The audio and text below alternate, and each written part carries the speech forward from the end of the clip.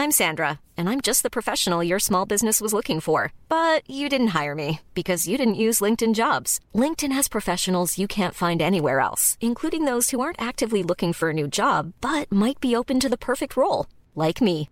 In a given month, over 70% of LinkedIn users don't visit other leading job sites. So if you're not looking on LinkedIn, you'll miss out on great candidates like Sandra. Start hiring professionals like a professional. Post your free job on linkedin.com/spoken today.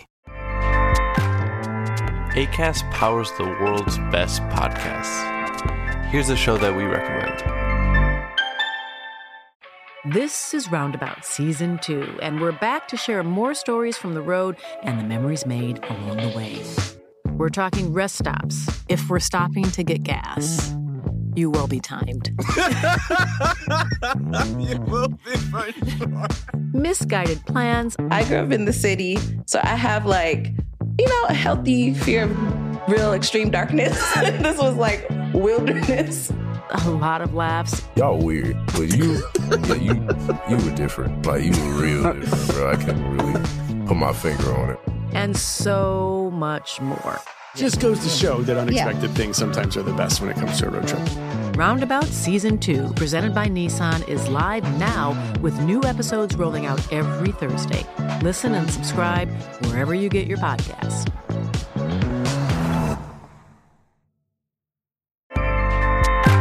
Acast helps creators launch, grow, and monetize their podcasts everywhere. Acast.com.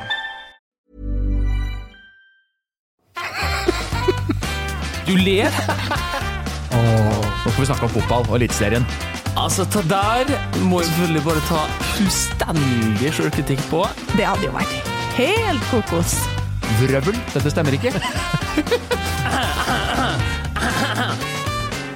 Nei, nå gir vi oss.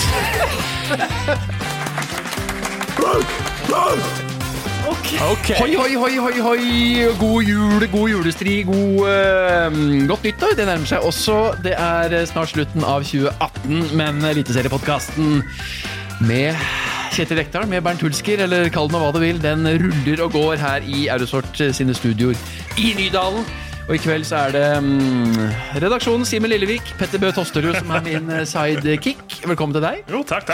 Er du mett av ribba allerede, eller klar for nye støt? Nei, altså som du ser på meg så klarer jeg vel litt til. Både med ribbe og fotball. For dere som bare hører på podcasten, det er fortsatt rom i poloskjorta til Petter Bø Tosterud, vår kommentator. Så er det så slik at Asbjørn er på ferie, Gunnhild er på ferie, og vi inviterer to gatekatter. Amen Askar og Flamur Kastrati. Det er litt av en krydderduo. Velkommen så mye. Takk for det. Tusen takk. Dere kommer til og med sammen. Er dere så gode venner at dere deler bilkollektiv? Ja, vi backer opp hverandre når det trengs. Ja, for du plukket opp Amin i dag, eller? Det stemmer. Ja. Hvor godt kjenner dere hverandre fra før? Si det, vi har jo møttes i mange fotballanledninger. Møttes ikke så mye utenfor. Jeg møttes i Larvik-cupen en gang, husker jeg. Ok. Han var og heia på meg. No. Ja. Det var det? Ja, takk for det. Ja, for dere har aldri spilt i samme klubb. Nei. Men skåret mot hverandre i samme kamp har dere gjort. Husker du det? Godset Brann, eller? Godset Brann, ja. Stemmer det. Det var da Brann vant til sjelden match på Marien Lyst for 4 år siden, eller noe sånt. 4-1. Men nå er det jo juletid. Noen uker siden sesongslutt. Hva driver guttene med? Jeg har vært på England-tur og så på Liverpool United. Liverpool spilte bra fotball og... Guttungen din fikk seg noen gøyale stjernemøter. Så vi ikke på sosiale medier der? Jo, vi fikk noen bilder med Lukaku, og vi var hjemme hos Divock Origi, som hadde fantastisk leilighet der. Etasje på toppen av et bygg der, var fantastisk. Ok, i Liverpool sentrum, eller? Ja. I et sånt svært høyt bygg midt i byen? Ja, bo på toppen der, 3 etasjer, det blir ikke så mye bedre enn det. Hvor høyt var bygget? Det er ganske høyt. Sånn 35 etasjer liksom? Det var sånn høydeskrekkhøyde. Ja, fordi jeg bodde jo 1 år i Liverpool da jeg jobbet i TV 2 for å dekke engelsk fotball. Og da bodde jeg i et sånt moderne, jæklig høyt leilighetsbygg midt i byen, med restaurant nesten på toppen, og så var det noen fete leiligheter helt på toppen, og der bodde han venstrebekken, han Enrique. Ja. Så jeg møtte han i heisen hele tiden. Jeg vet ikke hvorfor han ikke skaffet seg en ordentlig sted å bo, men, for det er jo litt sånn hotellaktig da. Men det her var kanskje en ordentlig leilighet? Ja, veldig fint. Nei, det var en kul kamp. Og siden Mourinho fikk sparken, jeg trodde jeg var høyt oppe etter å oppleve en sånn kamp, så tenker jeg Shaqiri, 2 mål, sitter jeg ved siden av en albaner her. Han veldig oppe. Men jeg glad for at det ble en kvitt tredje, men han fikk jo kompisen hans skåret 2 mål. Ja, dere kompiser? Nei, det ikke noe. Men det som blodbrødre, sånne folk kommer godt overens, og hvis jeg møter den, så blir vi sikkert buddies. Ja, men du gjorde feiringen hans nå, skal du kjøre den også, eller? Ja, det kan fort bli det. Ja.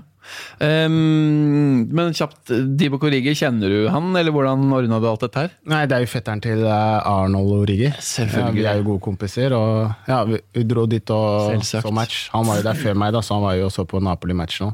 Ja, en liten uke i Liverpool der før jul. Hva med deg, Flammer? Nei, ikke så mye egentlig. Jeg har bare vært hjemme og familietid og... Hjemme? Det da i Albania, eller? Nei, jeg har vært i Oslo hele veien, så... Dere tar ikke jula i Kristiansund? Nei, vi tar det neste år. Men du alltid på jobb, for du har på deg KBK-drakt. Ja, jeg 100% profesjonell, det vet jeg at folk skal vite, så... den stakk av meg der.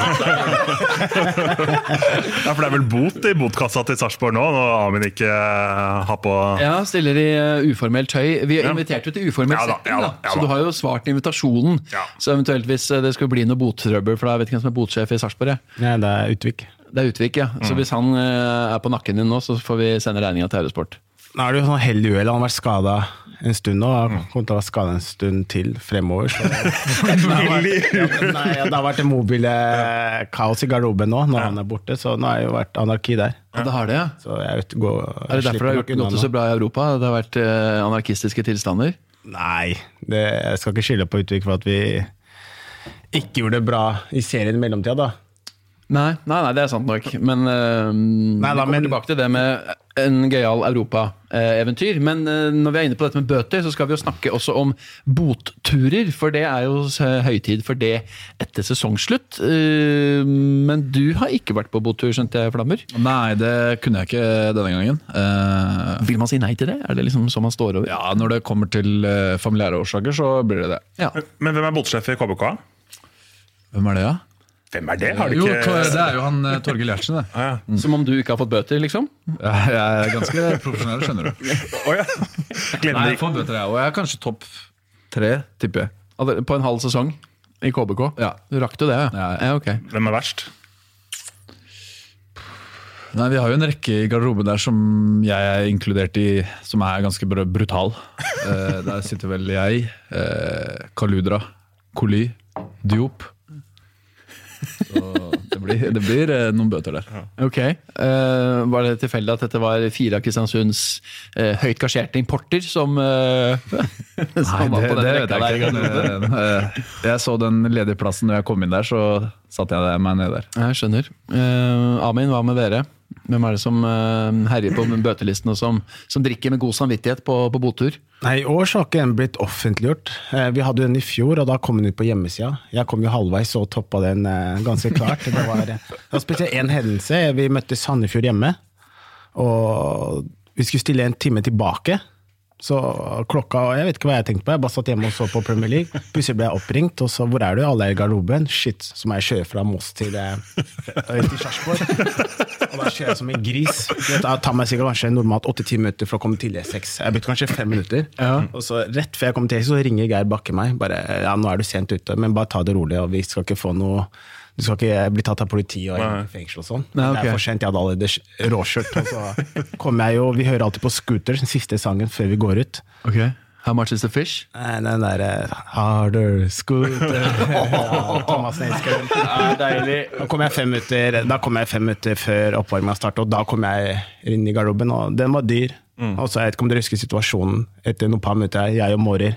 Han kommer der med keeper, jeg løper etter han. Jeg drar litt inn, og så får jeg toucha ballen. Så jeg tror jeg var heldig der, ikke lagde straffe der. Okay. Stemmer det, jeg husker det. Så det var nesten så jeg bare tok en U-sving egentlig inn i stadion og ut av stadion og kjørte hjem. Så det har vært en grusom dag. Ja, for det kunne blitt rødt kort også? Ja, rødt kort straffe, det har vært tungt. Og du var egentlig heldig? Ja, jeg var heldig der. Dæven. Men var det fordi du var sent ute? Var du litt, hadde høye skuldre? Ja, egentlig var vår stopper, slapp ballen inn til keeper da. så fikk han ikke stussen dem trodde, og da kom jeg på etterskudd på en som gambla på det. Riktig, ja.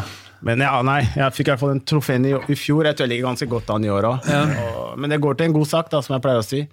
Så, det gjør det. Meget god den saken der, faktisk. Den det. Men dere har ikke rukket å være på tur i år, eller i og med at det har blitt så lang sesong? Jo, vi dro på tur, vi kom hjem fra Genk-matchen på fredag, og da var det rett å skifte, ta på oss, hva heter de klærne her igjen? Lederåsen, var det du snakket om? Ja, litt sånn Bayern München har på der. Ja, ølfestival med München-stemning. Ja, det var en middag jeg hoppet i vippen, og rett i en sånn der partybuss. Og den tok vi til Oslo, og full stemning og dansing, og vi hadde til med en sånn strippestang der, og gutta, de fleste var og snurret litt på den. I Lederosen. I Lederosen her, og det var jo kaldt ute, så knærne dine jo naken, og du kom med den høye hvite strømpa, og så kom vi rett foran Heidis, full musikk og den stemningen, reservert bord, og alle dansere helt gale der, og det litt kleint egentlig, fordi vi stopper rett foran, og alle kan jo se inn i bussen, og det kokt der, og 15-16 gutter som var litt sånn der overtenning, og så kommer vi ut, blir stående i køen, for sent ute, så reservasjonen vår gjelder ikke lenger. Vi frykter det verste, tilbyr lederen inne 10 000 for å komme inn. Hun sier nei, så blir det bare tidenes walk of shame da. For det var fullt, eller? Ja, eller vi måtte stå en lang kø, og det var lite stemning for det, og da måtte vi bare gå med hodet ned, og jeg gjemte han bak. Jeg tok meg det største. Det var ganske kul når du kommer i buss, men de som inne, tenker hva slags tullinger ja, de gjør jo det. Det var klein stemning. Det var kleint når vi kom der, og folk slenger noen par meldinger, men vi kom ikke inn da, som vi hadde håpet på, direkte inn. Vi kom for sent, og da måtte vi bare dra, og det var sinnssykt nedtur. Ja, det skjønner jeg. Men det fortsatt sånne fotballspillere, i hvert fall når du kommer på den måten der, så skal du helst inn foran køen. Ja, vi skal rett inn og få det bordet vi reservert og sånn, men sånn det, kom for sent. Ja, det skjønner jeg. Det godt at jeg har med dere, at ikke korrupsjon funker i utelivsbransjen i Norge i dag. Det jo fantastisk å høre, egentlig. Smører dere inn med tidløken. Hva gjorde dere i stedet for å dro på Amundsen rett over gata der? Eller? Nei, da ble vi bare spredt, og dro egentlig mange retninger, og kvelden ble ikke... Den delen i bussen var den beste delen. Så da var det Lederåsen utover hele Oslos gater. En og 2 og 2 og sånn. Men det her høres ut som en litt tynn botur da. Bussen med strippestang inn til Oslo-Flammer, det ikke imponerende. Nei, det var... Dag 2 var ikke jeg med da dro jeg til England. Da var det Stratos og noe... Jeg har ikke hørt med gutta. Jo, men det fremdeles Oslo. Nei, det ble sånn i år. Det første gang jeg har vært med botur innenlands da. Det var mest på grunn av Europacupen at det ble så sent. Ja, vanskelig å planlegge noe. Ja, det var vanskelig å planlegge, vi visste ikke, og når det var sent så det ikke sånn. Vi hadde egentlig lyst til å bli igjen i Belgia, men da drar jo folk og pakker masse, og da blir jo kanskje det nesten hovedfokuset. Og var ikke kul på det. Du skulle jo spille en fotballkamp der. Ja, vi skulle spille en viktig fotballkamp der, så det ble sånn i år. Men Flammer, har du noen litt mer ekstravagante utskeielser i din boturhistorie enn en tur til Jeg hadde bursdag i Vegas, Vegas, ja.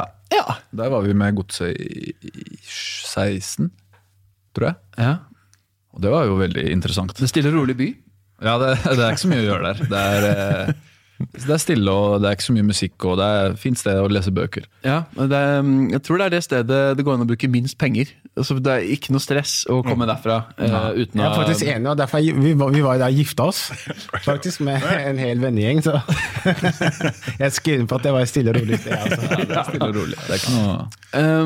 Men i USA så det jo 21-årsaldersgrense på, hva gjør dere liksom med juniorene på laget da? Nei, det burde bare være interessant for de å være med, tenker jeg da. Observere og se litt, få erfaringer. Det handler jo om å få erfaringer, både som fotballspiller og som mennesker. Ja, jeg fikk jo aldri muligheten til å være med til Vegas som 17, 18, 19, 20-åring. Nei, det skulle du ønske. Ja, det skulle jeg ønske. Ja. Men jeg tror de fikk seg en bra opplevelse. Hvor fett det å være under drikkealder, eller ikke myndig da, på sånne boturer? Det gøy, eller? Nei, jeg har kun vært under alder når jeg var på en treningsleir første året mitt. Og det ble jo slags en botur når det var 2003. Den tida der var det mye festing og... Stein Kollemor-tida det? Ja, det var den Leicester-perioden der, sånn der greiene her. Så, nei, jeg synes det var gøy. Fikk jeg låne en bil og kjørte gutta frem og tilbake på diverse utesteder og kasinoer. Det var dritkult, det. For dette var før La Manga var treningsleir. Det var det var treningsleir, men det var litt annen profesjonalitet den tida da. Eller nå enn det var da. Det var ikke typer som Flamer, som 100% profesjonelle. Nei, som kommer og stiller opp med. Det var ikke mange av det. Gutta som er født på 70-tallet, tidlig 80-tallet. Det er en hel annen, det døende art. Så men det jo noen kulturbærere fra den tida som kan fortelle historier da. Ja, vi har jo Skippe blant annet sikkert, og et par andre. Det ikke mange. Asar. Men hvem I Elitserien det som har rykte på seg å ha de vildeste boturene? Hvem det som slår seg mest på kassa og drar lengst og har de feteste turene? Det vet jeg ikke, det kommer jo helt an på kontoen hva du ønsker å bruke penger på og sånn. Så det selvfølgelig noen som ønsker å dra den helt ut, på alle mulige måter. Men det noen klubber som har mye høyere bøter for å sørge for at de har masse I kassa, så de kan velge helt fritt? Eller det cirka samme båtnivå liksom, I alle klubber? Jeg vet ikke, men det blir ofte sånn at man har ganske god råd, fordi man jo par og 7 spillere. Så det ofte når jeg bot ut, så det kanskje 12-15 av gutta, kanskje 10 til og med, som kan. Ja, for alle blir ikke med sånn. Ja, det blir jo enda mer cash på de som blir igjen, så det pleier alltid å være mer enn nok. Hvorfor blir ikke alle med, da? Ikke det liksom sånn, Utlendinger drar som regel hjem. De som fra Afrika, Brasil, eller de drar ofte hjem, og så det alltid noen særinger også. Betaler lite, men da som ikke med på tur nå, men som jeg sier, mer til oss andre som igjen. Ja. Fordi man kan jo følge litt mer sosiale medier, se hvor folk Molde har vel vært I Barcelona, Brann var I München, Praha var det du sa om Kristiansund, og så var dere I Oslo, Lillestrøm I Cancun I Mexico, Mjøndalen I Tyrkia, RBK I Amsterdam. Så har vi hørt om Ranheim også da. Hører jo Frank Lidahl, dagleder I Ranheim, som snakker om at det fattigfolk og sånne ting, men det hørtes ikke ut som det var noe voldsomt fattigfolk på tur I Miami der. Et voldsomt hus har vi hørt rykter om, så det tydeligvis jobbet godt med botkassa der. Så har vi også fått inn litt penger på denne hesten I løpet av sesongen. For det jo sånn milliardær oppe I Ranheim-fjæra der som har vært med å gi en hest som de har noe eierandel I eller noe sånt, som har bundet litt penger. Så kanskje tjener man ikke så mye penger på å spille I Ranheim, men de festene, de tydeligvis verdt det offeret der. Ja, for Gunnhild var jo så heldig eller uheldig at hun var på samme fly til Miami som Ranheim-gjengen. Der var alle mann alle, 25 mann, I et sinnssykt hus, ifølge ryktene. Nede I Miami sentrum der. Det liksom, standarden satt? Det fattige folk av Ranheim? Må vi arrestere dem på dette her, eller? Ja, gutta har jo jobb på siden av det. Gutta jobber I bank og sånne ting, og jeg har hørt mye rart om bank I siste tida, så. Nå snakket med Løkberg her om dagen, og han sa at nå skal jeg hjem til de 2 siste kveldsvaktene I kundeservicen på DNB, før jeg liksom, nå slutter jeg min sivile jobb. Det var første jula på 5 år han sa, hvor han ikke skulle jobbe. Det blir en ordentlig fotballproff med å gå til Brann. Profesjonell som Flamer. Men altså Ranheim-gutta var jo også veldig aktive på fotballfesten, og så dro de til Riga mandag morgen på sånn klubbseminar, og så dro de rett til Miami etterpå. Det høres ut som et tøft program. Må man være laget noe spesielt for å orke dette fotballferiekjøret når dere på tur? Ja, du må ha mentalitet. Du må være sterk mentalt. Først og fremst. Ellers så møter du veggen. Hva det som på en måte kan foregå på disse turene som utfordrer psyken og det fysiske? Nei, først og fremst så det jo man blir lett dehydrert da I sånne turer og så, det varmt det varmt og liksom væskebalansen spinner rundt det går unna men jeg synes det handler mye om spillergruppa som Ranheim, det jo gjengkompiser fra Trøndelag og det ganske like, folk vel sikkert ganske på bølgelengde der, at du får med deg hele gjengen og man har enda mer sterke samhold der da, vil jeg tro enn egentlig alle andre klubber, så det ikke tilfeldig at de har den kuleste turen, eller I hvert fall mest oppmøte, og det ofte kult jo flere man da. Det handler vel om å få senket skuldrene. Du slipper å ha det presset over deg med kamper hit og dit og sånne ting. Du får fotballen litt på avstand, da. Så det har vel vært en veldig sånn deilig mental periode her også nå. Kanskje spesielt for dere I Sarpsborg. Ikke det at Europaligaen har vært som et press, men det har, på en måte, det har vært mye da. Mye dere har fått oppleve, mange inntrykk å ta inn, og nå får de litt på avstand og kos dere litt mer kanskje? Litt sånn som vi journalister og kommentatorer også får litt på avstand nå I denne perioden her. Vi har dratt på ferie og gjøre sånne ting. Ja, altså vi har ikke alle som har vært på sånne flotte turer som din, men jeg tror ikke vi skal ta den og kanskje komme oss videre. Ja, okay, kanskje. Ja, men det kan jeg forstå enig i. Et siste spørsmål om dette her, med liksom gruppementalitet. Vi ser jo når Molde-gutta legger ut bilder, så har alle sånne røde briller. Har du sett hva som skjer? Ja, det har jeg ikke sett. Vet ikke. Men jeg tror det er noe sånn, det er noe trua på en eller annen munk og noe høyere makter, og at du får bedre et eller annet med noen røde briller, da, som mange av de ute har begynt med. Det er ikke sovebrillene? Jo, jeg har den oransje. Det skal liksom hjelpe mot blålys på kvelden. Og riktig. Jeg føler ofte at jeg er litt sånn gira på kveldene, kanskje. At jeg har litt sånn lakenskrekk iblant. Jeg tenker liksom det er bra å ha på de. Ja, jeg prøver litt da. Ja, jeg har prøvd den siste uken og se om det hjelper. Kjører du flammer? Det er 100% profesjonell. 110. Ok, ja, men det er greit. Jeg går ikke rundt med sosialt da. Da jeg gjemmer det, jeg har det bare når jeg er hjemme og liksom. Men noe av dette her legges jo ut på sosiale medier, og folk kødder litt med hverandre og sånn. Men jeg prøvde å tagge deg på Twitter da jeg skulle skrive at du skulle komme hit, Flammer. Men har du fjernet Twitter-kontoen din, eller? Jeg har ikke Twitter, jeg. Nei, aldri hatt Twitter? Nei, jo, jeg har hatt det, men jeg så ikke noe grunn til å... Nei, det ble for mye... Nei, jeg så ikke noe gå inn der og skrive hele tiden, det ble bare... Jeg liker å si det til ansiktet. Men fikk du mye hat? Er det en av grunnene? Nei. Hat er bra, det. Hat betyr at du leverer, og at folk... hat, jeg vil ikke kalle det hat, men... Kanskje det gjør litt vondt når du leverer og, men hat vil jeg ikke kalle det. Hat er bensin. Hat er bensin, korrekt. Vi drar hjem. Men du er aktiv? Ja, jeg følger med og liker å melde litt, og jeg er veldig sosial av meg, og jeg synes det er gøy liksom det er sånn interaksjon med sånn fans og fotballinteresserte, og egentlig litt sånn forskjellige ting, men jeg føler liksom noen ganger føler jeg diskusjoner blir litt sånn eller folk melder litt sånn veldig usaklig. Det kan være, jeg blir liksom ikke irritert, jeg bare lar det ligge, men det er rart at folk gidder å bruke tid på å bare slenge dritt. Men det synes jeg preger liksom kommentarfeltet generelt da. Og Twitter har jo blitt litt mer sånn som Facebook kanskje var, at det har blitt for mye den type piss. Og det er jo jævlig irriterende. Sånn du sa, en ting er liksom saklig kritikk, det er jo helt fint å få. Det gjør jo vi også. Men når det bare blir sånn eder og galle, da er det liksom, ok. Det var en situasjon da jeg spilte med Hjernerystelsen mot Sarpsborg. Ja. Og da fikk jeg vist noen bilder av hva folk skrev da. Så det var jo helt sykt hva folk melder. Ja. Men hvorfor faen skulle de melde så mye Nei, på det? det er det jeg lurer på også da. Det er jo greit å melde. Vi bor jo i et land der det er lov til å melde.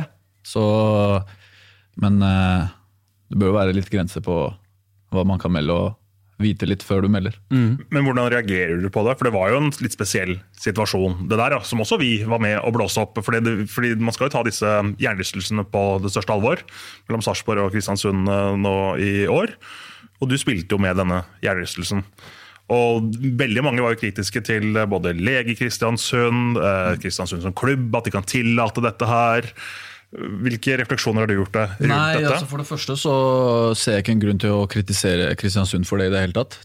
Kristiansund, jeg meldte meg spilleklar, så visste jeg at det kan komme tilbakefall på det. Så å kritisere leger og Kristiansund og sånne ting for det blir bare idiotisk, spør du meg. For jeg er 27 og jeg kan bestemme selv om jeg er spilleklar eller ikke. Så jeg meldte meg spilleklar og visste at det kan være at jeg får tilbakefall på det gjennom kampen, men det fikk jeg jo også. Men som jeg sa tidligere, så er det min avgjørelse som gjelder. Men kjenner du noe til den skaden den dag i dag? Nei, det gjør jeg ikke. Nei. Men er det til syvende og sist spilleren som har siste ord, egentlig? Eller kan legen på en måte overrule og si ja, Flamu kjenner seg klar, men jeg tror det er lurt at vi hviler? Ja, jeg tror det er viktig å ha en fin tone medisinsk og spiller, så det kan jo være at legen prøver å si at hør, jeg tror ikke dette fungerer den kampen her, vi må vente. Så har du jo din fulle rett til å si jo, jeg føler meg klar. Så en balanse der går det an jo å finne. Men man reiser vel ofte ikke til bortekamp med lege? Det er vel ofte slik at hjemmelaget har ansvarlig lege på kampdag, og da synes jeg kanskje at Kristiansund kanskje burde fulgt opp den situasjonen enda tettere inn mot deg på kampdag, da, fordi at hvordan skal hjemmelagets lege vite alt om hva som skjedde på treninga på torsdagen eller fredagen og sånne ting. Så det er kanskje noe man kan tenke på i etterkant av situasjonen, i og med at du måtte jo tross alt av og følte deg svimmel og var uvel. Så det noe man kan ta med i beregningen til neste gang. Det er lett å være etterpåklok. Men man rimelig inhabil når du snakker med, man har opplevd sånne ting med motstanderens leger og sånt da. De bruker lang tid når de skal si det sammen, og hvis han går og sier til en annen lege, bare, jeg føler meg ikke helt bra, så bare, faen, vi ikke Flamo skal spille, men... Nei, det sant, men det sant, men den lege kan jo ikke tenke sånn. En lege må jo tenke på spillerens ve og vel. Vi har hatt nok av hodeskader i norsk fotball, spillere som sliter i etterkant med Tor Tronsen og mange flere. Ja, hockeybanen også, selvfølgelig. Og ikke minst på hockeybanen, Tollefsen og den gjengen der, så hvilken logo som på brystet til en klubblege, det helt irrelevant, synes jeg. Men selvfølgelig, selv i Boca River, så var det jo masse styr rundt det der. Da var det en offisiell lege, CONMEBOL tilknyttet, altså Sør-Amerikas UEFA, som hadde sjekket disse Boca-spillerne som ble skadet, og de trodde da at de fikk i seg legemidler som stod på dopinglista, ikke sant? Fordi at han var River-fan.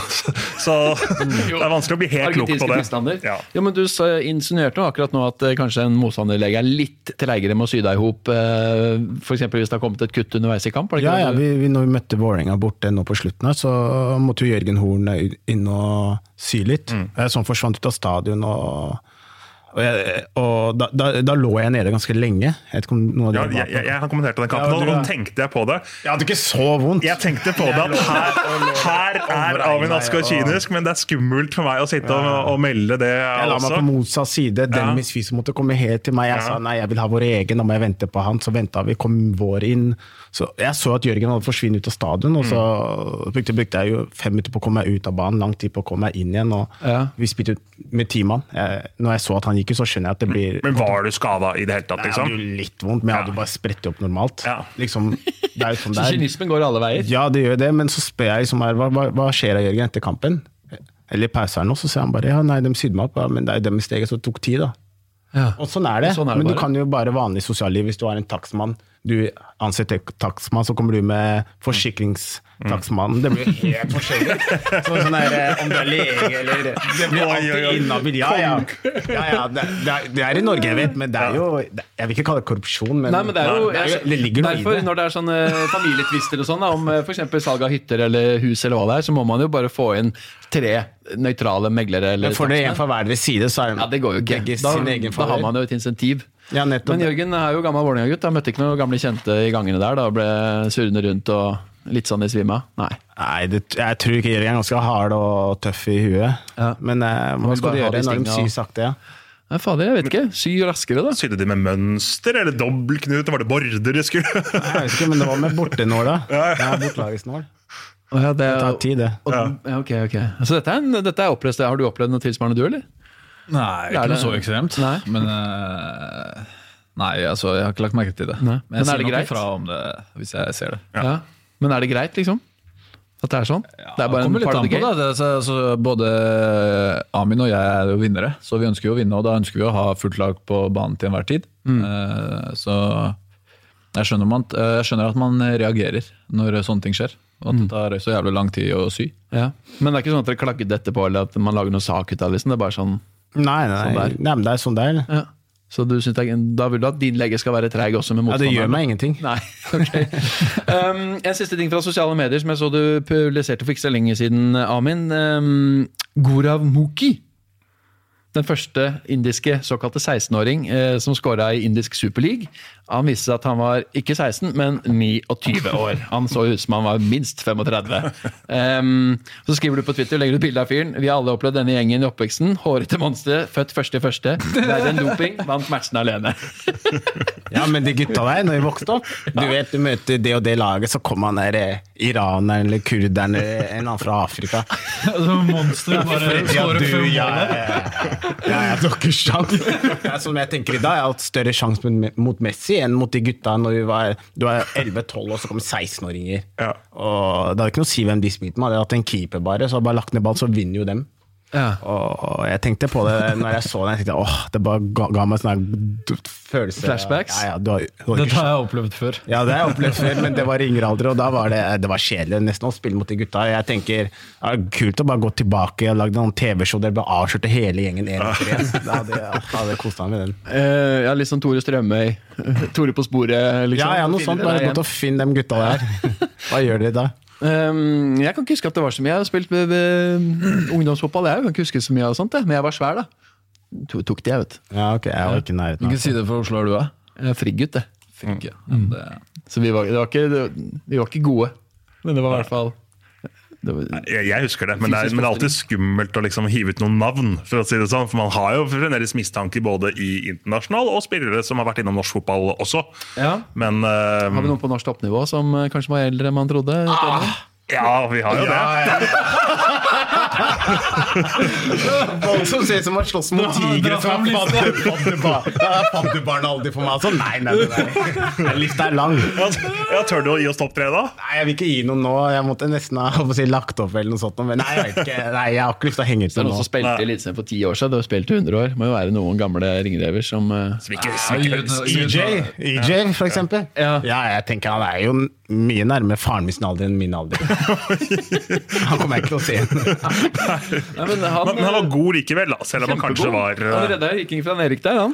Men jeg skal, det navnet har dukket opp I redaksjonen vår også et par ganger når dette har vært tema så. Ja, det vel folk som har snakket om det Nå kan jo ikke vi si at sånn det men hvorfor velger man de første som fødselsdato? Det lurer jeg på, for det jo ekstra avslørende når du bare sånn putter fingrene I hver og finner fødselsdato Du glemmer aldri første tenker jeg da. Det så lett å Men nå hørte jeg vel for noen år siden at den vel holdt på å si fullboka den datoen der hos UDI eller hva det for noe som tar inn dette her altså nå vel 1.7. blitt det nye Ok Så nå det for mange som kommer på grensa med for stor pågang at de som født da de kommer ikke inn Nei, det var noe jeg leste for noen år siden, så jeg vet ikke hvordan praksisen endret på asylsøknaden din. 85 I klassen som har bursdag samme dag. Ok.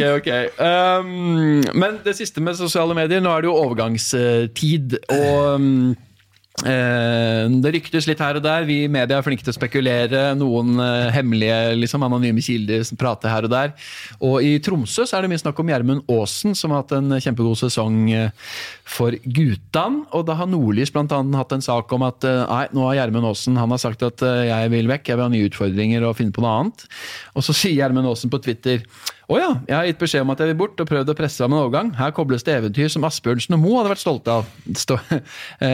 Og så har han mange latter-emojis etterpå. Det jo en måte å avlive et overgangsrykte på ganske greit. Eller hva tenker du om å gå ut på den måten? Det savner du Twitter når du ser sånne stunt fra Gjermund Aasen og likesinnede planer? Ja, men Gjermund en veldig god spiller. Og det vi klarte å avlive den ganske greit med den kommentaren der. Men jeg tror ikke han skal være redd for å finne seg en klubb, for han en bra spiller. Ja, det noe helt sikkert. Vi kan jo se om han blir vernet eller hva han gjør. Men. Vi får nå vente og se om jeg leste noe om Molde som var interessert i den eller noe sånt, så vi får se hva det bringer. Men jeg fikk I hvert fall sett at Twitter kan fungere som et godt verktøy også for spillerne da. Når de kanskje ikke får fram de sakene de nødvendigvis får formidlet gjennom vanlige intervjuer med Nordlyser eller I Troms eller hva det som står og stiller en spørsmål. Vi har prøvd å ringe ham mange ganger for å få en kommentar, men han svarer ikke. Han bare viser til Twitter. Ja, okay. Nei, jeg angrep han der Tormod en gang, han I BA. Ja. Han når jeg var I kontaktforhandling med Brann etter min første sesong, og da det jo alltid frem og tilbake I forhandlinger.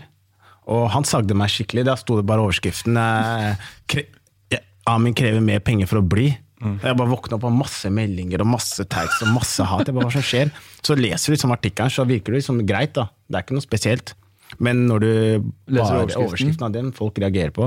Så nå senere så ser jeg Fredrik Haugen I samme situasjon, og da spør jeg hvorfor så snill mot han nå, ikke mot meg. Han fikk jo litt kjør da, Haugen også. Men han drepte den ikke med den overskriften. Men det bare en liten sånn overskrift, så mister folk det helt. Og da fikk jeg liksom, da svarte jeg han der da. Men hvordan det for slike beskyldninger mot seg, det at man har lyst på mer penger? Alle vil jo I utgangspunktet ha mer penger I jobben sin, men på fotballspillere så blir det mer sånn egoist og supporter og sånn, synes at du grådig hit og dit og sånn, men det jo helt naturlig. Men hvordan det for deg å få det? Nei, men det jo forhandling, så det jo normalt, så man kan egentlig si det I alle fotballsammenhenger. I vanlig jobb, jeg vet ikke om det mer normalt om man har en fast jobb, om det man følger tariff, men jeg skjønner det blir jo liksom, fotballspiller tjener jo som regel mer enn gjennomsnittlig arbeidstaker liksom, I samfunnet, og folk tror jo at man lever det drømmelivet og Du bor I en timeshare I Moss. Det ikke så fett. Ja, nei, det sånn så skandalested. Nei, men vi privilegerte, vi det bra. Man lever I drømmen sin og sånn, men man får så mye dritt og liksom, det mye ting man tenker man får med I pakka når man fotballspiller. For du vil ikke ha mer lønn I Brann, du? Det blir jo sånn da du vil ha det du mener du fortjener de prøver å presse det ned det normalt, vi ble fornøyde begge to til slutt men det var mye dritt å få og poenget var bare det med Twitter og det var at jeg fikk avlivet det da jeg liksom fikk sagt min stemme og han ble klaget litt sånn og så gikk vi liksom videre hvis ikke jeg hatt det så kunne jeg kan ikke ringe han opp og si hvorfor gidder du å si sånn du kan det? Jeg kan, men saken blir ikke samme det blir ikke mine ord men det skjer veldig sjelden, for jeg tenker på I all den karrieren min da, så har man av og til laget saker man føler, ok, nå ble det kanskje litt vel tabloid eller man spissa det litt hardt her eller noe sånt det har jeg tenkt mange ganger, shit, hvis jeg hadde vært med den saken her, så hadde jeg sånn sett I ettertid da, fordi man jo ung reporter man vil jo liksom lage en kul sak og bla bla bla eneste som har ringt meg opp igjen etter at jeg har hatt sak på lufta det 2 stykker Gjert Ingebrigtsen og Joshua King Joshua, fordi det var en gang overskriften ble da han signerte for Blackburn så sa han til meg det så mange nuller på arket I kontrakten at vi måtte ha flere av 4 ark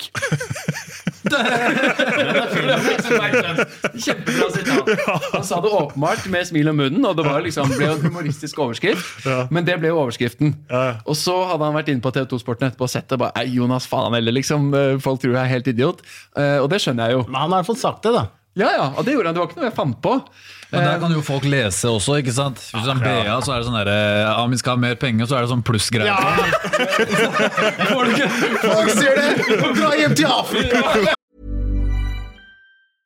Hey, I'm Ryan Reynolds. At Mint Mobile, we like to do the opposite of what Big Wireless does. They charge you a lot, we charge you a little. So naturally, when they announced they'd be raising their prices due to inflation, we decided to deflate our prices due to not hating you. That's right. We're cutting the price of Mint Unlimited from $30 a month to just $15 a month. Give it a try at mintmobile.com/switch. $45 up front for 3 months plus taxes and fees. Promo rate for new customers for limited time. Unlimited more than 40 gigabytes per month. Slows full terms at mintmobile.com. Hiring for your small business? If you're not looking for professionals on LinkedIn, you're looking in the wrong place. That's like looking for your car keys in a fish tank. LinkedIn helps you hire professionals you can't find anywhere else, even those who aren't actively searching for a new job but might be open to the perfect role. In a given month, over 70% of LinkedIn users don't even visit other leading job sites. So start looking in the right place. With LinkedIn, you can hire professionals like a professional. Post your free job on linkedin.com/spoken today. Folk ser jo ikke hva du sier, ikke sant? Fordi det sånn jævla plussgreie på den, ikke sant? Så det skaper jo problemer. Ja. Men jeg synes at de som blir intervjuet og laget saker på oftere kan faktisk ringe journalisten etterpå og si det her synes jeg ikke var greit. Det føler jeg egentlig at den makta bruker dere ikke ofte nok da. Jeg pleier ofte å spørre om artikkelen før de legger den ut. Ja, sitatsjekk og ja, bare for å se at for jeg har vært borti sånn tull før og da gikk det ikke så bra men nå så pleier jeg ofte å spørre om det før man ja, og da du temmelig sikker på at i hvert fall dine sitater riktige da. Da kan det være 4 plusser på den Men du har vært borti det før, sier du? Er det noe du husker best som fikk deg til å bli ekstra forsiktig? Nei, men altså media jo generelt flinke til å kanskje vri på et ord eller 2 da, som kan gjøre saken helt annerledes og det var jo I Tyskland når jeg spilte I Duisburg så der var det jo snakket vi ofte om eller akkurat I den artikkelen så ble det jo snakket om taktikk og sånne ting og da ble det nesten sånn at jeg angrep treneren på måten vi spilte på ikke sant, ja. Så da måtte jeg inn på kontoret neste dag da, og forklare meg og sånne ting men det gikk jo bra ja. Men forsvant litt I språkfella der og sånn eller var det bare den tyske journalisten som var knallar og bare lagde svært oppslag? Ja, man kan si at jeg forsvant litt I språket der ja, for du må jo tenke særlig I de landene der så må du I hvert fall tenke på hva du sier her I Norge så kan man jo prate jeg kan jo prate norsk og da kan jeg si akkurat hva jeg vil men på engelsk så den tida der det var litt yngre og da kastet jeg jo de ordene ut som kom først og da ble det jo litt litt problemer med. Og tyskere er jo ikke alltid så bra det er ikke pluss på de tyske avisene. Så der kan alle... Der slås jo alt opp. Virkelig, jeg husker jo Ståle Solbakken gikk jo til frontalangrep til slutt. Han ble vel gal av pressen i Köln, for det er jo liksom sirkusby og karneval og tjohei. Men hvordan var tysk presse i Duisburg? Husker du det? Eller hvordan... Nei, altså det er jo ganske sammenlignet med Köln da. Duisburg er jo en ganske stor klubb i andre Bundesliga. Så avisen der er jo på samme måte som denne i Köln, tipper jeg. Så skrives om alt og snu litt på ting, og bare for å bare hype det opp. Ja. Verre enn i Norge, eller snillere?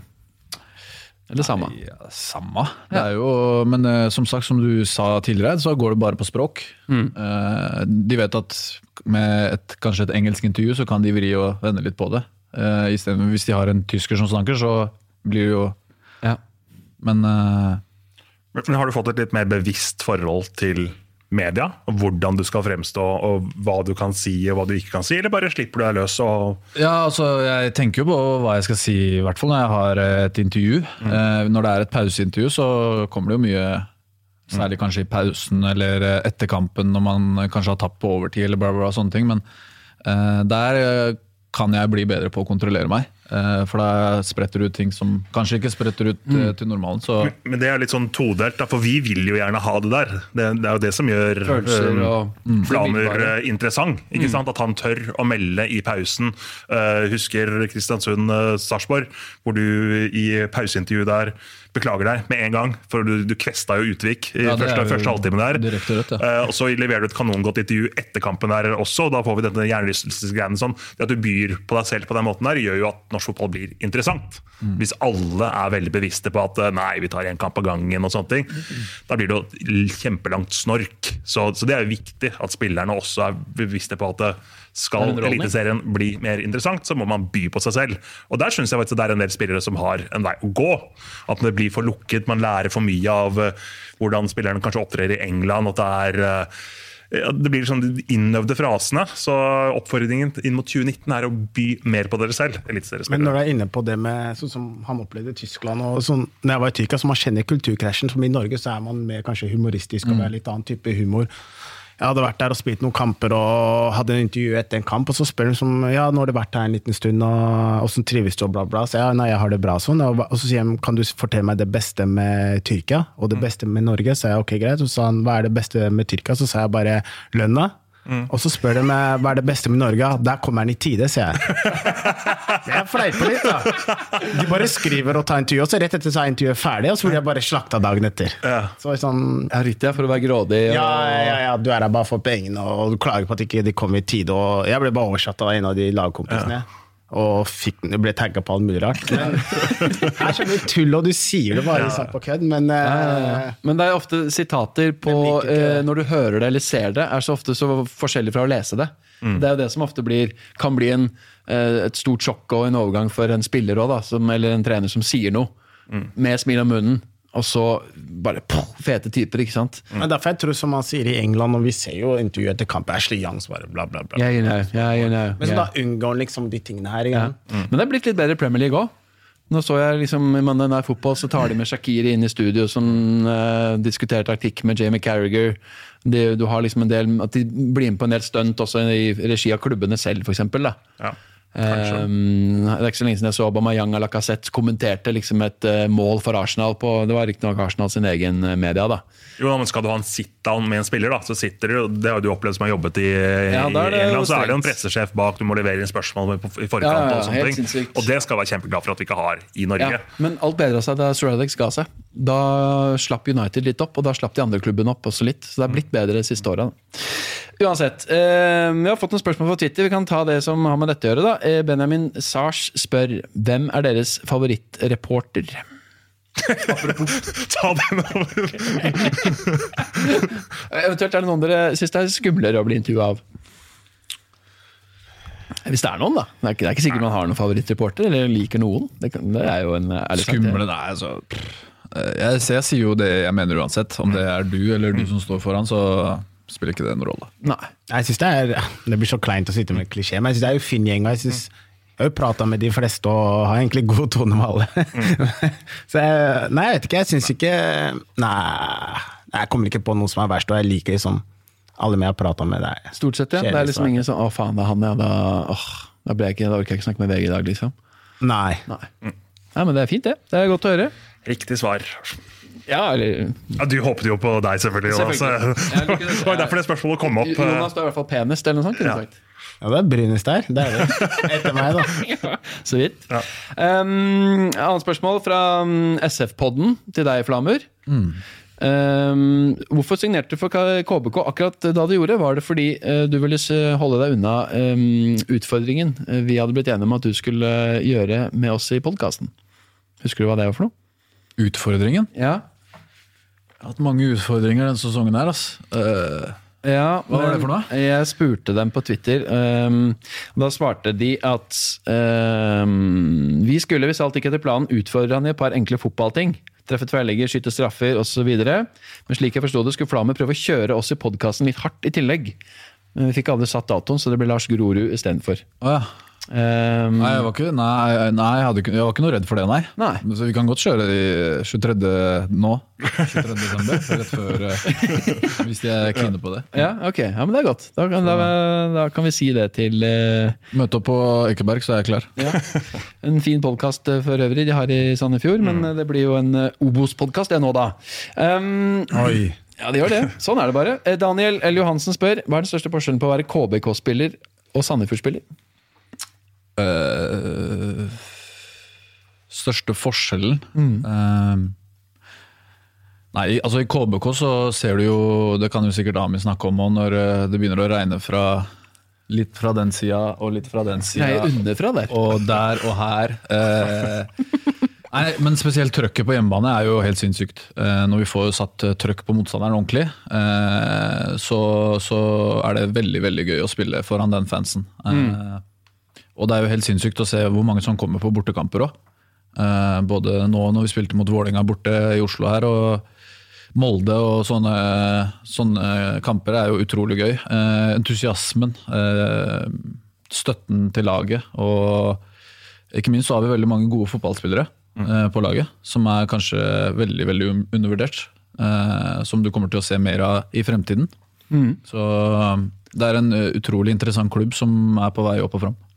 Apropos det med undervurdert, da du var gjest I Fotball Mandag tidligere I høst, så fikk du I oppgave å sette opp de 3 spillerne I Elitserien du mente var mest undervurdert.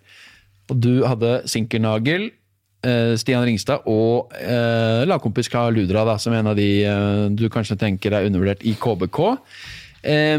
Kommentarer til de 3, Amin, og vi har nemlig bedt deg om å sette opp dine 3 mest undervurderte eliteseriespillere I samme slengen. Først, hva tenker du om lista til Flamur? Ja, jeg tenker han kjenner, og har spilt med 2 av dem I hvert fall. 2 av dem, ja. Så han Ringstad kjenner dem godt. også, selvfølgelig. Og Hans Sinkedagen, han bra spiller. Jeg synes han mye raskere enn jeg trodde. Når han spilte mot oss I bortekampen og løp fra forsvaret vårt og skårte her. For jeg trodde han var en indreløper, og liksom, det var det. Men han veldig bra spiller, og jeg synes det veldig fin liste her. Men, kanskje litt trygg, han kjenner gutta så godt. Ja, det kan være litt trygt, men samtidig så føler jeg altså, Karl Ludra, han jo en tekniker. Han kan løse opp et forsvar med passninger og sånne ting. Ringstad jo unorsk bekk på like linje som Amin. Portugal, lært litt kanskje? Lært litt kanskje der, men samtidig så lærte han jo mye I Norge også. Han veldig slepen og bra teknikk på han og sånn, så trygg kan man si ja, men jeg tror kanskje også at litt mer media på de hadde vært bra for de. Ja, Liri enig, jeg spilte med han jeg var I Sars på første perioden, jeg kunne se på treningene at han fikk det ikke helt til der? Nei, liksom, hadde du bare sett den utenfra, så var det litt vanskelig å finne ut helt hvordan type spill han men du ser på treningene at han har noe inne, og han får det ut der da. Men hva tror du var årsaken til at han ikke fikk det ut I Sarpsborg? Det kan være nå spiller et annet I Sarpsborg, spiller med 4-4-2, jeg tror det passer han bedre å spille en sånn indreløperrolle I Kristiansund, litt mer fri, og så selvfølgelig tillit da. Men hvis du skulle hatt med noen på en sånn liste da, hvem det du ville solgt inn? Jeg tenker Tronstad. Men det dette nummer 3 eller 1? Vi må ha topp 3 her. Topp 3, ja. Tronstad, da vil jeg ta Våge Nilsen. Begge de to, ja. Ja, jeg er veldig glad i den duoen der. Små tasser, gode med ball, aggressive. Man hører jo helt til at de er fysisk lag i Haugesund og sånn, men de gutta der er små. De er en del lavere enn meg, i hvert fall litt lavere enn meg, tror jeg. Men tøffe likevel? Ja, de er tøffe, gode med ballen, gode til å vinne ball. Jeg synes de har en bra motor. Det føles sånn i hvert fall når vi møter dem. Og jeg tror det er en duo som, det blir lite pratet om dem, men jeg synes de gjør en fantastisk jobb. Og et veldig steg sammen som duo i år da. Ja, de passer bra sammen og utfyller hverandre veldig bra. Jeg synes det er ekkelt å møte Haugesund, det gjør jo alle, spesielt på bortebane. Jeg tror de to gutta der er en veldig stor årsak til det. Nummer 1 for meg uten tvil, det er han dansken sentralt Pedersen, Lillestrøm. Ja. Han får jo litt media der. Det ble mye Smarason-prat. Matthew, men så er det mye Smarason, Lene Olsen, Frode Skippe. Men jeg synes han er linfast, satt sammen i midtbanen, er veldig bra. Jeg synes han har vært enda bedre enn Matthew etter han kom, og for dem så håper jeg at de klarer å beholde han, for han er ordentlig bra spiller. Jeg vet ikke hvor han kom fra.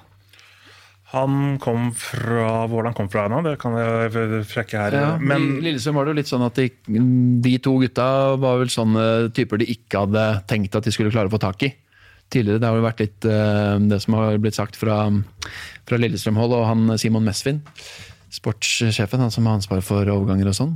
De fikk jo inn litt frisk kapital for å sørge å få dem inn, men kanskje det som gjorde at de holdt seg også? Ja, jeg vil tro det. Det ble helt annet Lillestrøm-lag med spillene, mye kvalitet sentralt der og fremme der, så de har noe spennende på gang om de klarer å beholde de to gutta her. Han kom fra AGF Aarhus og er jo med ut 2019-sesongen nå da, så får vi se hva som skjer med Smarason. Kjæresten hans har vel fått jobb i Oslo, om jeg ikke tar helt feil. Du følger med. Kanskje det kan hjelpe LSK litt, men... Etter leser sånne plussaker, finner Romerike bla inn på... Har du noen konto på det? Om dama til Smarason. Det er så irriterende at ikke det er sånn, går an å ha en sånn felles, at du kan abonnere liksom på alle i et sånt mediehus da. Men det kan jo du fikse da. Altså du som er høyt oppi. Ja, men det skal jeg ha abonnement i Tidens Krav, i Sandefjord Blad, i Sarpsborg Arbeiderblad. Det blir mye da. Jobben? Ja, jobben kan betale. Ja, det er jobben. Men det er så mye innlogg overalt. Nei, pes. Men vi må finne ut av det. Twitter. Ja, Twitter er fint, jeg går på Twitter. Men tør dere å gå andre veien? Har vi snakket om de som er mest undervurdert? Tør dere å komme med en som er mest overvurdert i Eliteserien? Eller er det for ballsy å be om? Er det noen som får veldig mye oppmerksomhet som kanskje ikke er så gode? Altså, de er ikke nødvendigvis dårlige, men... For det er jo ofte de samme spillerne som får... Bentner, tenker jeg. Ja, det er mye snakk om Bentner, og jeg synes det er mange spisser som er bedre enn han. Men han har jo hatt en stor karriere og sånn. Men det er ikke en spiller jeg tenker hadde passet hos oss, eller det er ganske mange spillere jeg vil ha på topp før han. Bentner har jo vært med på ting som kanskje mange av oss har bare sett på TV da. Men uansett så, i hvert fall i år, så har det jo vært... litt for mye, kanskje.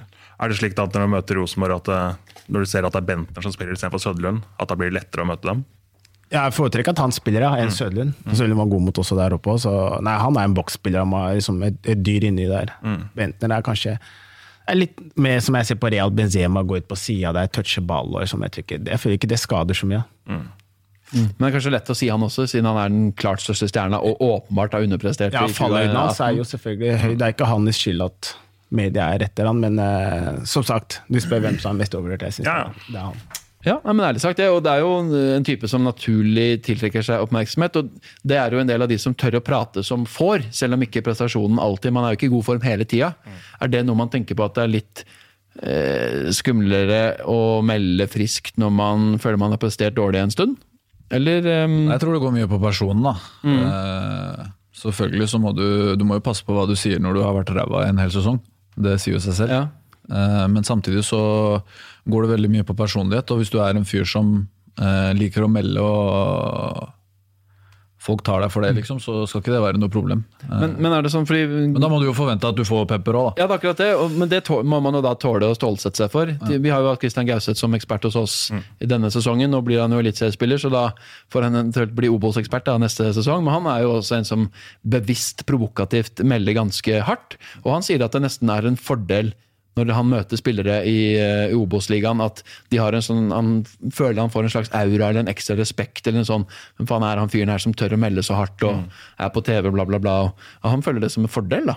Men jeg føler det med timingen viktig. Jeg var jo meldte litt på Haugesund når vi ikke fikk flyttet inn I kampen. Men jeg hadde ikke gjort det om vi hadde tapt. Selv når vi vant så blir det litt sånn, du slutter å sytte, og det bare å trene mer og det greiene. Men det ikke poenget. Poenget som, man bør legge rette til hverandre som man gjør I andre ligaer, og spesielt en liga som Norge. Jeg vet ikke, vi var ranket, så vi gikk litt bedre I ranking etter noen par poeng I Europa som nå, men det må jo gå an å kunne ha en saklig diskusjon, men du vet at det helt umulig om vi hadde tapt den kampen. Heldigvis så vinner vi, og da kan du melde den. Så jeg synes det viktig I hvilken posisjon du I. Om du taper mange kamper, så kan du liksom ikke begynne å melde på dommer eller et eller annet da. Det virker så bittert og grinte. Ja. For det veldig forskjell, merker man, etter avgjørende kontroversielle situasjoner kanskje, som kan ha vippet kampen en eller andre veien, hvordan spillere og trenere reagerer. Noen sånn, ja, men dommeren får vi ikke gjort noe med. Altså, Jørgen Lennarsson for eksempel helt uinteressert, det skulle det dommeren. Geir Bakke, litt det samme ofte. Ja, når vi fikk den cupfinalen, det offsiden etter en par minutter, selvfølgelig det preger litt kampen, men når vi snakker om det rett etter kampen, det har brukt imot det. Bare de gamle ringrevene jo flinkere til å trekke fram dommeren av og til, da. Ja. Men det jo interessant da, å høre de snakke om dommeren nå, men kanskje en mellomting det beste miksen. Fokus på det. Nei. Ja, men dommerne, hva får de gjort med det? Altså, de kommer jo ikke på jobb for å dømme dårlig. Det jo mange smarte fotballspillere. Ja. Jeg har jo spilt 5.-6. divisjon. Vi får de dommerne vi fortjener. Altså, de jo dårligere utpå der enn dommerne. Men nå snakker jo Flammer opp dommerne her, for nå, det jævlig til å snakke med positivt om dommerne. For jeg har jo fått med altså, du har jo møtt dommerne nå utenfor banen også den siste tida. Det helt korrekt. Ok, hva det for noe? Nei, fatteren var jo på sånn julebord, og så spurte han om jeg hadde lyst til å være med. Så ble jo det på en måte litt botur for meg da. Med fatteren sitt julebord. Hvor faren din jobber? Han har eget firma. Så da møtte jeg de på, hva heter den da? Kielferja. Jeg bare, ok. Så fine samtaler. Ja, fordi da var dommerne også på Kielferja. Ja. Så Flamur Kastratis botur var med dommerne på Kielferga. Korrekt. Du skjønner at det jo en artig overskrift da. Ja, men det bare å sette 11 gule kort I 2018. Ikke sett noe pluss på den, for det blir en bra sak. Alt åpent. Men satt du da ned da med dommerne da, og med de 11 gule korta og tok en samtale om... Jeg hadde en liste om hvilke kort jeg var enig I. Nei, det hadde jeg ikke. Nei, det var ikke sånn at jeg løp etter de. Men når jeg så en I baren der, med en liten romcola, så tok vi en fotballprat. Ja. Men lo de litt av deg, og liksom, de også skjønner jo etter hvert, Søren, Flammer, du har fått 11 gule kort I år. Liksom, de vel bevisste på det selv? De, eller hva sier de? Nei, bevisst. Jeg har jo fått mye dumme også da, sånn for feiringer og sånn. Ja.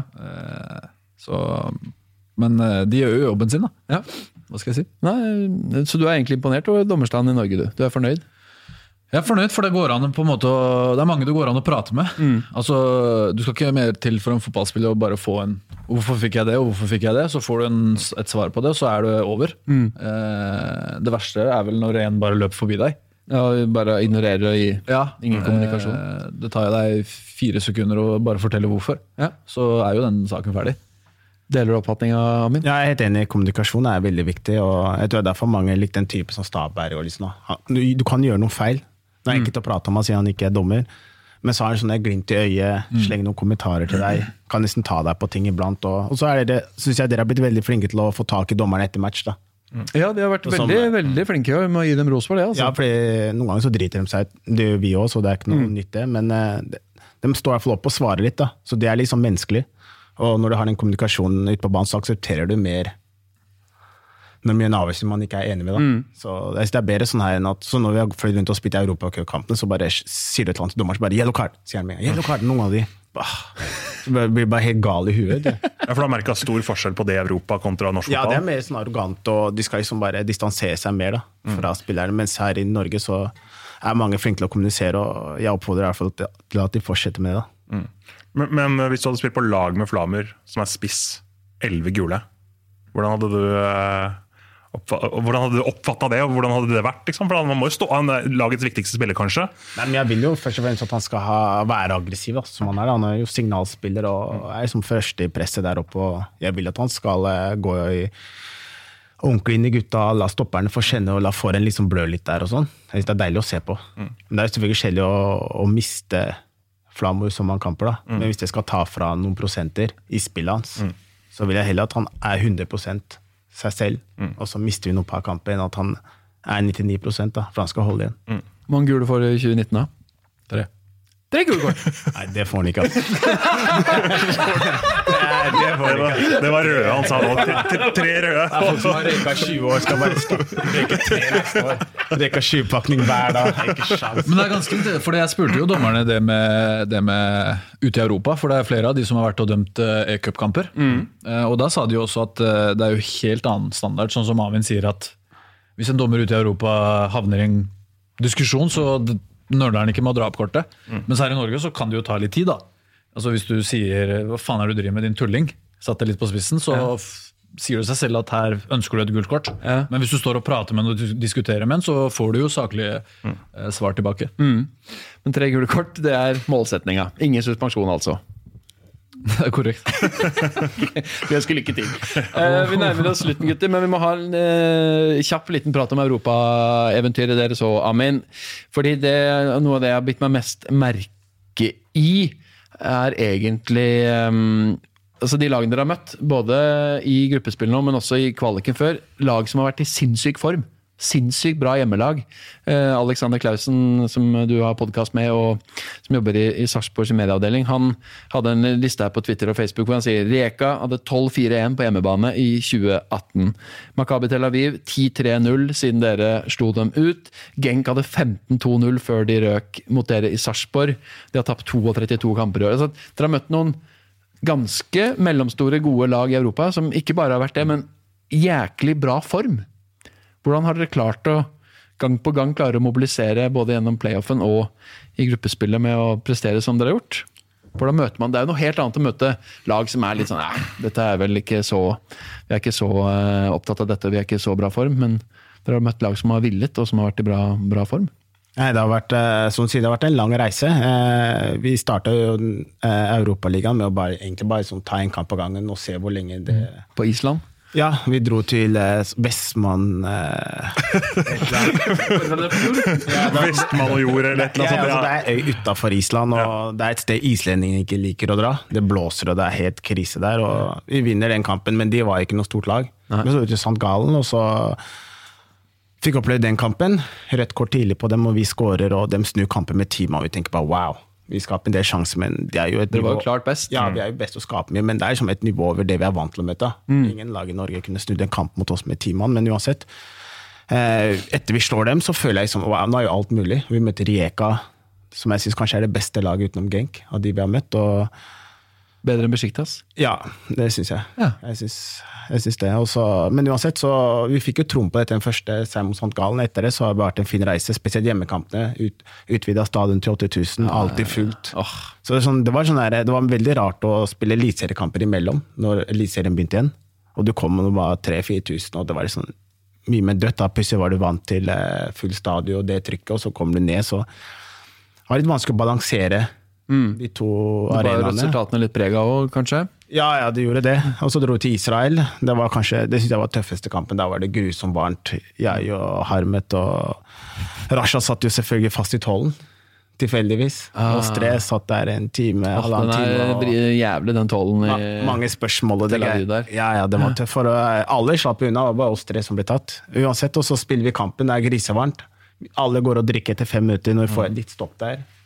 Jeg spiller på siden som ikke på vår benk, de kaster jo flaskene våre, ballguttene stjeler våre flasker selvfølgelig, så jeg gikk jo tørr der og var svimmer der I 5-10 minutter en periode. Men det har vært en fantastisk reise, jeg tror vi har opplevd noe vi trodde ikke var mulig I Sarpsborg da, og sikkert lenge til neste gang. Ja, det det som litt synd da, for nå hadde det vært utrolig kult om dere hadde vært såpass bra plassert på elitserietabellen nå, at dere kunne forsvart muligheten I 2019 da. Men ja, det det som drømmen, og jeg føler at vi I Sarpsborg har klart å knekke en kode her da. Det ikke mange lag som spiller 4-4-2 lenger. Det en utdatert formasjon. Det grunn til det. Det krevende. Man må løpe mye, og vår mal å være Atletico Madrid.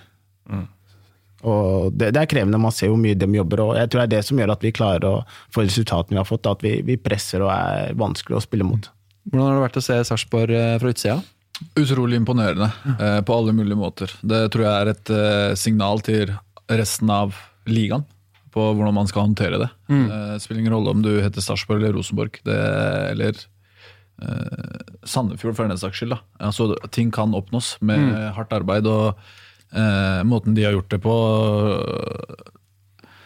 Jeg ser jo for eksempel noen av kampene hvor de setter opp lange innkast og sånn. Så tenker jeg ute i Europa så går spissen sikkert berserk når han må hjem for å markere på innkast. Sånne ting mentale greier. Jeg vet jo det som spiss selv.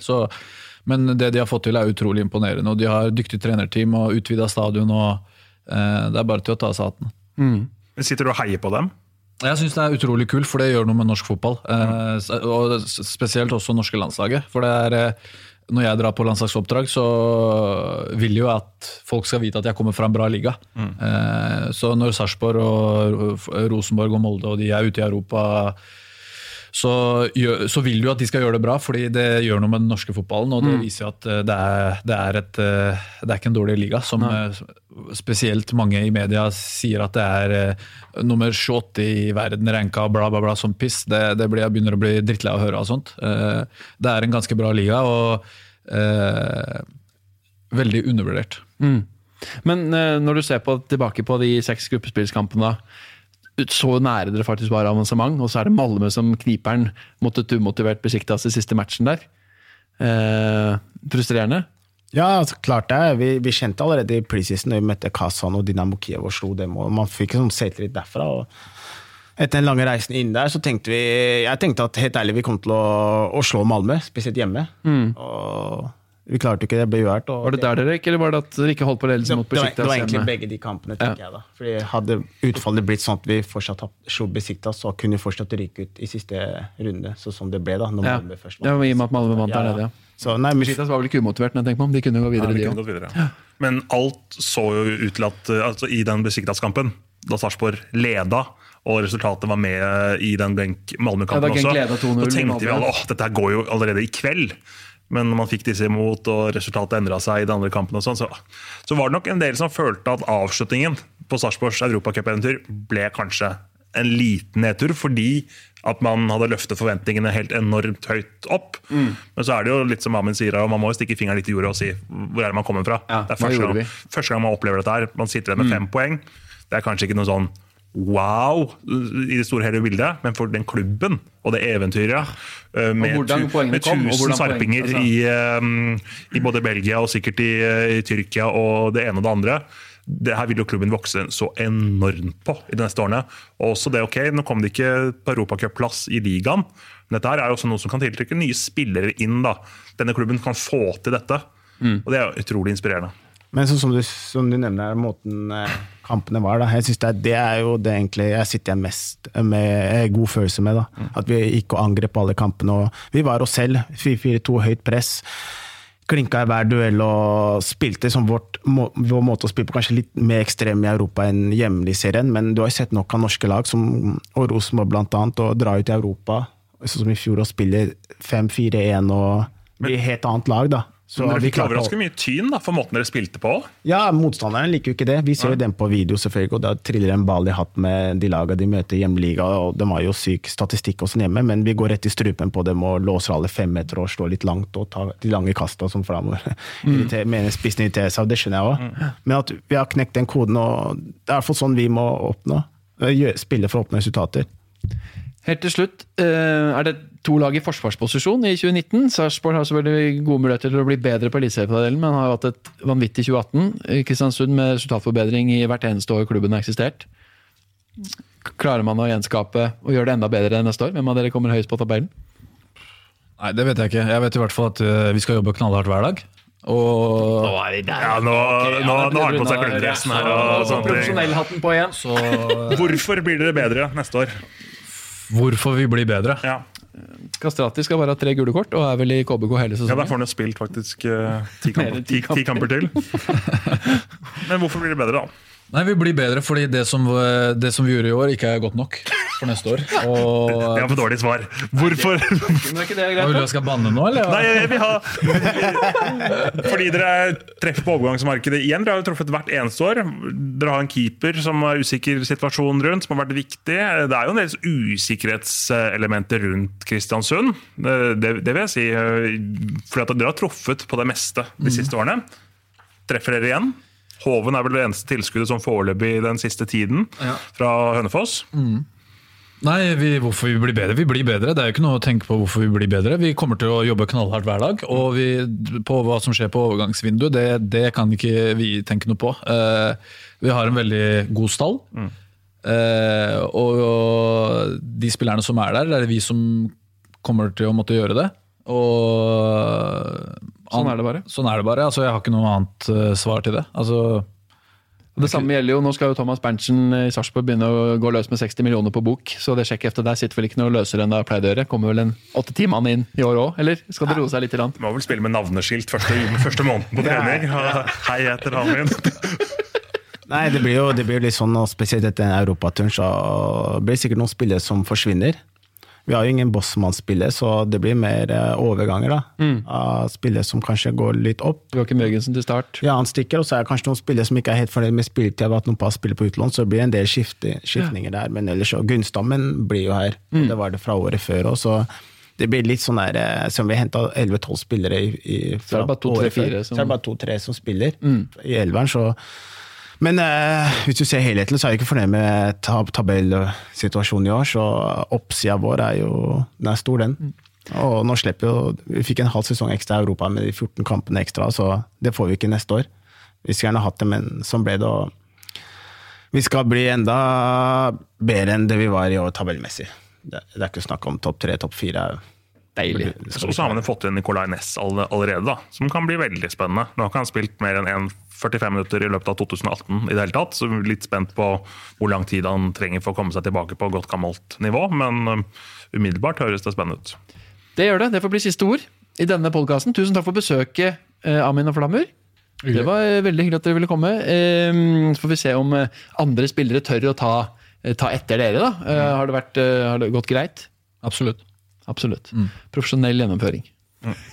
Godt nyttår, og så ses vi I 2019. Det gleder vi oss til. Ha det godt. Du ler? Nå skal vi snakke om fotball og eliteserien. Altså, ta der må jeg selvfølgelig bare ta fullstendig selvkritikk på. Det hadde jo vært helt kokos. Vrøvel, dette stemmer ikke. Nei, nå gir vi oss.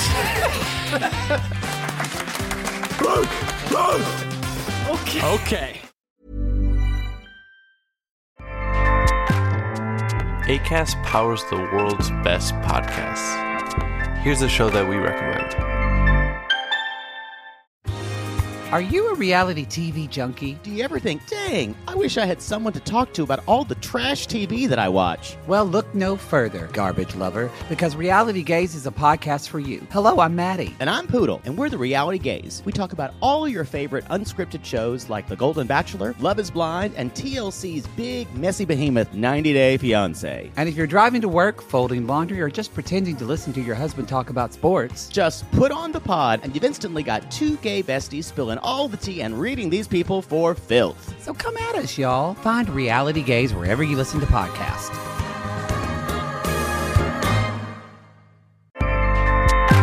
Acast helps creators launch, grow, and monetize their podcasts everywhere. Acast.com.